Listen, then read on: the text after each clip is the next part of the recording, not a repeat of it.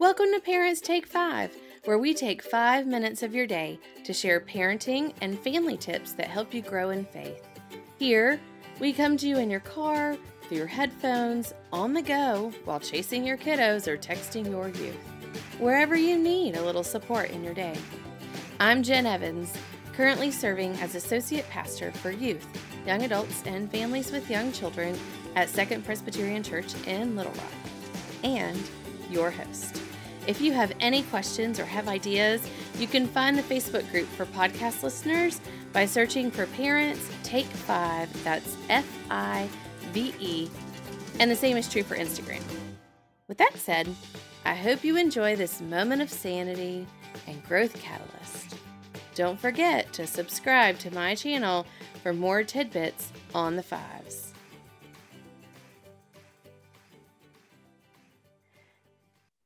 So let's talk about children for a minute. So I find that for some of us, it is easier to talk about our sexuality, our bodies, when littles are there, what their body is and how we choose to change, when we change her clothes, and safety and who we show our bodies to. And,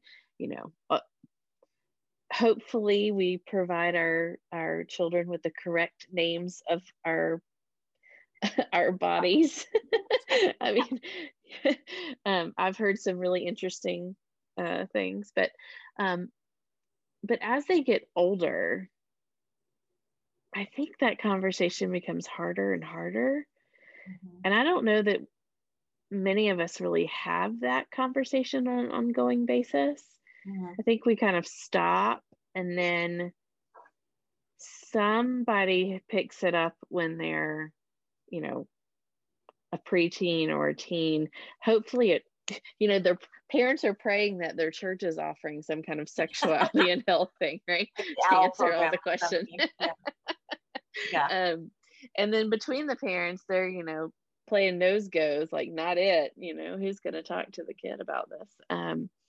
But I think we could make it a lot easier if we just did it along the way.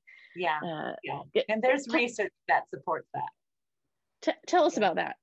Well, there's research that came out quite a long time ago now. I used to use it in a course. I taught a human sexuality course to marriage and family therapists because I was a professor for 30 years. That came out that said, basically you want to provide ongoing comprehensive sex education that matches, or really life sexuality education, because it's life and relationships education, right? As a child grows up. And the way that they said it in the article was 100 1-minute conversations, which is really more like 1,000 1-minute conversations throughout every week, every month, every year as a child grows. And this is because children are constantly developing. They're only what's appropriate changes, what's interesting to them changes, what's in front of them changes, their curiosity is changing. But what it requires of the parent is that the parent understands what the developmental tasks are of that age, each age as it grows. And prior to 1980, we actually had a lot of child development information in front of us. And that actually got really removed as the culture began to speed up and as media began to change. And a lot of I think what makes it difficult for parents now is how much is on them and how little of that information is available to them. So they may have an awareness of what kids are like prior to age 5 or 6. And then I think they don't really know what a kid who's 7 is like. Yesterday, I read something on a parent Facebook page that said, my daughter was brushing her teeth with her fingers. And then she said, when I asked her if she brushed her teeth, she said, yes, I already did, with a kind of guilty look on her face. And she goes, I have no idea why she would have done such a thing. And there were all these parents that made this, remarks. And I just wrote, I said, your sweet daughter she's in a place from 4 until 8 where she is trying to figure out the difference between reality and fantasy. And it takes that long for them to do that. And so she was in a place where it was like, I wonder what it's like to brush my teeth with my hands. I wonder if it's the same thing. And, that's what she was doing. And so you kind of have to join them in that place and be like, well, how is it going? What does it feel like? Wouldn't that be kind of cool if we could do that? We could always have a toothbrush right there on our hand. That would be the coolest thing ever. But you know what? It doesn't work very good. And that's why those little bristles are on our brush. And that's why everybody in our family uses a toothbrush. And we actually have to use toothpaste too. And that's what keeps our teeth really strong. And you kind of join them in going from fantasy into reality, because that's what they're doing from 4 to 7 or 8, is they are making that difference from all that creativity that is growing in their brain, because their brain doesn't do a full prune until 11, and so it's not lying. It's just the traveling of creativity in their brain. But when we shame them for lying, then it's shame that grows in them. It's that I'm not worthy, I must be bad. But that there was nothing malicious in what they did. There was nothing intentional. They were fulfilling their job description of a 7-year-old. That was their job description. But if you don't know that as a parent, then you're taking your adult brain and applying it to a 7-year-old. Same thing then with sexuality too. You've just got to know, what do they do, from 8 and 9 and 10 and 11. Do you know that at 10 and 11 and 12, girls are likely to do some kind of sexual activity with each other, boys as well? Okay. Well, if you don't know that and you happen to stumble upon it, it's going to freak the heck out of you.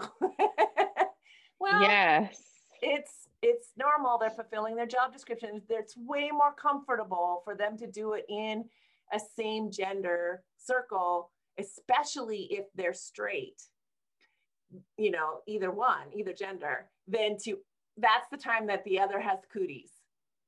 They are not even close. They may be feeling things, but they are not even close to doing anything about it. Not even close. But they're starting to feel it.